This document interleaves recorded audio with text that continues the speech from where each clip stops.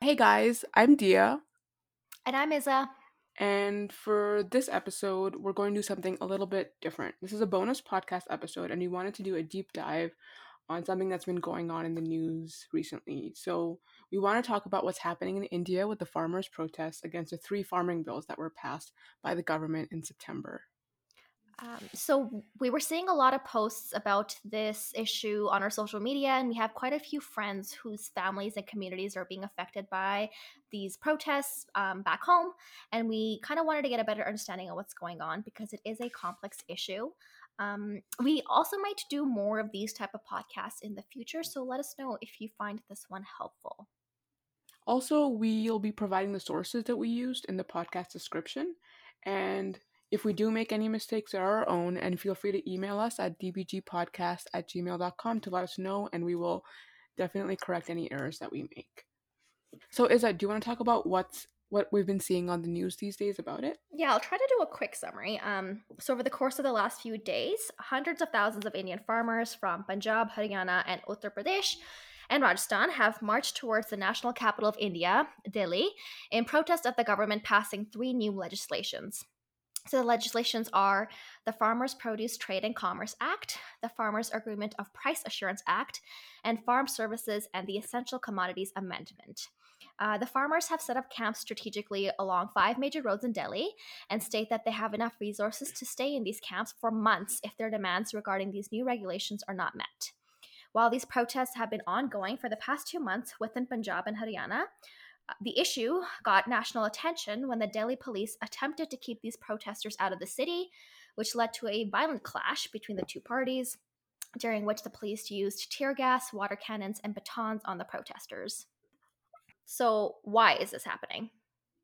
So, first, we need to understand how the farming sales are currently conducted in India. They have a pretty complicated system, and it takes a while to kind of get a hold of. So the crop is sold in wholesale marketplaces where farmers sell their produce to buyers in an auction. These marketplaces are called mandis. These mandis are facilitated by aditis who act as middlemen between the farmers and buyers. So these middlemen are given licenses by the Agricultural Produce Marketing Committee, the APMC, which oversees these mandis for each state. The farmers can't sell produce directly to buyers. In addition, the APMC charges Monday fees for the farmers in order to attend these things. So basically, the crop cannot be sold directly from farmer to buyer, and these middlemen are required in order to facilitate this exchange of money and produce. So, farmers are currently granted a minimum support price, the MSP, by the government for specific crops. You might have heard this come up in the news frequently. At the beginning of each season, the government declares MSPs for 23 different crops. This rate sets the price at which the government will buy the crops from the farmers in case they can't sell it to the middlemen. So, what this does is it gives the farmers a lot of security and backing at the mandi when they go to sell. This way, they aren't exploited by competition and buyers to reduce the price further. If this is the current situation, now we need to figure out how these new bills that, as I mentioned, these three new bills are going to affect farmers and why are they protesting against it. So, these three bills are essentially going to open up the farmers to be able to sell directly to corporations instead of using the middleman as an intermediary. They allow farmers to sell their produce outside of mandis without having to pay taxes or fees, enter into direct contracts with corporations, and remove any restrictions on crop movement and distribution. Farmers are concerned that without any government intervention or facilitation by the Mundis, these regulations will leave them at the mercy of corporations and their demands, since they will have to deal with them directly. Furthermore, small farmers are afraid that they'll be at a disadvantage because corporations might not want to deal with them. In addition, the new legislations don't provide any guarantee that the MSP, the minimum support price, is going to continually be a thing that the government provides.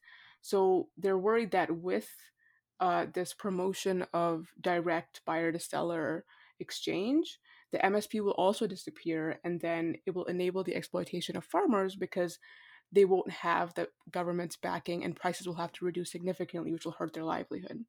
It's also worth mentioning that the Mundi system has its own share of problems. Its use of middlemen between buyers and farmers make it pretty inefficient, and it's resisted in the waste of large quantities of produce. In addition, even though it was created to protect farmers from undue pressure from buyers, the Mundis can often act like monopolies.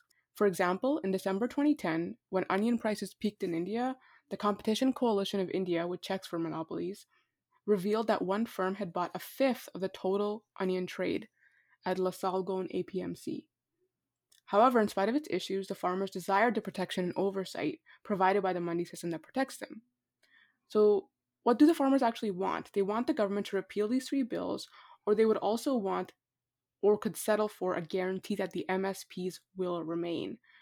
The bills don't actually mention the MSPs directly, but the implications are there that they will disappear. The government is saying that the mandi system and the MSP system will stay. However, because they're removing fees for farmers that directly engage with buyers, it's actually cheaper for farmers to sell directly than to have to pay mandi fees. And so thus the farmers fear that the dissolution of the mandi system as well as the MSP is inevitable. With these protests that are going on, how has the Indian government responded to the protesters' demands? So initially, the farmers that have now marched to Delhi tried to garner support from their respective state governments, but the governments of Uttar Pradesh and Haryana failed to appease them. And the Rajasthani and Punjabi state governments have actually now expressed their support of the farmers and are backing the protests. Modi's government insists that these new laws support farmers' rights and will help transform India's agriculture sector. So Modi responded to the criticisms and protests by tweeting, quote, "For decades, the Indian farmer was bound by various constraints and bullied by middlemen. The bills passed by parliament liberate the farmers from such adversities." Quote. Modi is instead shifting the blame onto his opposition parties, claiming that they are misleading the farmers. He also went on to say, quote, "Our intentions are as holy as the water of River Ganga," unquote. So this is an interesting statement to make, especially coming from Modi. So the River Ganga is holy to Hindus. From my research, it does not hold much religious significance among Sikhs. And the majority of the protesters are Sikh. And Modi's government has also been accused of pushing a Hindu nationalistic agenda and discriminating against the religious minorities in India in the past. So just the fact that he made that statement has some people talking about the fact that he's trying to incite basically a religious war so that they can escalate the situation and start arresting the protesters. So currently, talks between the government and the farmers have been scheduled for December 3rd. Political figures around the world have also expressed their support for the Indian farmers and condemned the violent treatment that they have been subject to. Canada Defense Minister Harjit Sajjan tweeted, "The reports of peaceful protesters being brutalized in India are very troubling. Many of my constituents have family there and are worried about the safety of their loved ones. Healthy democracies allow peaceful protest. I urge those involved to uphold this fundamental right." This protest has become a hot political issue in India, as the agriculture sector employs half of India's 1.35 billion people and contributes nearly 15% of India's $2.7 trillion economy. Another important thing to take into account is that over the last few years, growing debts, poor harvests, and droughts have caused suicide rates amongst farmers to skyrocket. It's quite a dire situation over there. Furthermore, this issue is actually also about gender equity. So, 80% of economically active women in India work in the agriculture sector. They also make up 33% of the agriculture workforce. Female farmers already face a slew of issues due to gender roles, cultural norms, and discriminatory setups, which make it difficult for them to own land and borrow money from banks. And these new regulations would add an extra set of challenges for these female farmers. So, for example, the new regulations encourage more direct contact of farmers with private players.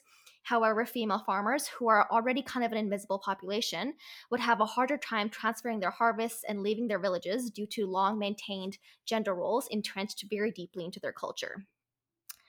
So, with all that said, what can we do to help? So, as mentioned before, a lot of our friends and much of the Punjabi diaspora has family back home being affected by this issue.